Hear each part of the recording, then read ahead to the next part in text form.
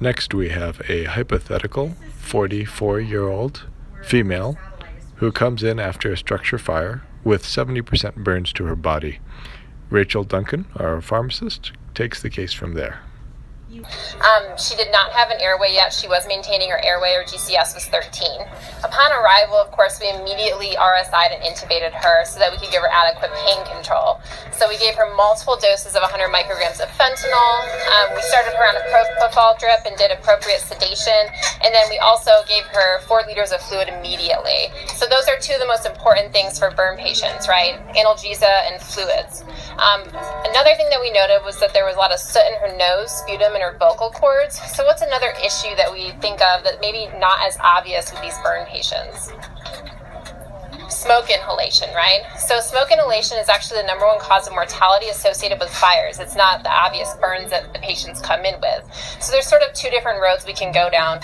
The first and more common cause is going to be carbon monoxide poisoning, the silent killer, right? So that could be what ended up causing the fire. And how do we treat carbon monoxide poisoning? Oxygen, right? 100% FiO2. And if we still cannot get that carbon monoxide out of their blood and overwhelmed off of their hemoglobin, we can always send them for a dive in the hyperbaric chamber. What's the second type of toxicity that we can see? Ian. Cyanide toxicity, yeah. So cyanide is also found in forms of smoke.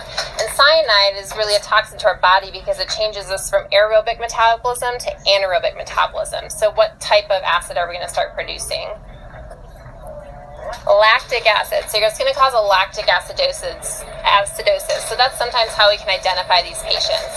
So along with that, the fentanyl we were giving her and the fluids we were giving her, we gave her the antidote for cyanide poisoning, which would be, anyone know?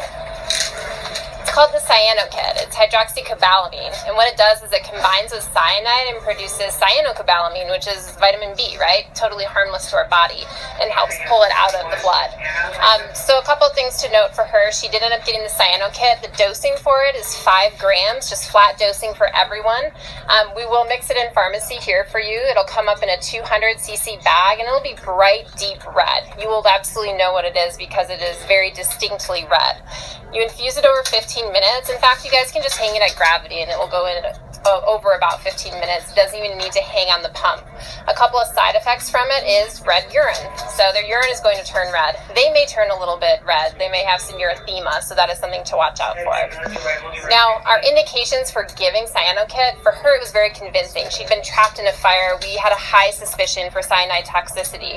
Cyanide is a send-out lab. It's nothing we're going to get back soon. So some of the criteria you can use if you're unsure, a couple of things. If they have an unexplained lactic acidosis because they are in that anaerobic metabolism, or if their PCO2 is falling because that's a way to compensate for an acidosis, right? She actually had both. So her lactic acid was 4.6 and her PCO2 was low at 27, so she had multiple indications to get the cyanokit. But I think from the standpoint of fluids, pain meds, and smoke inhalation, we did a great job treating her.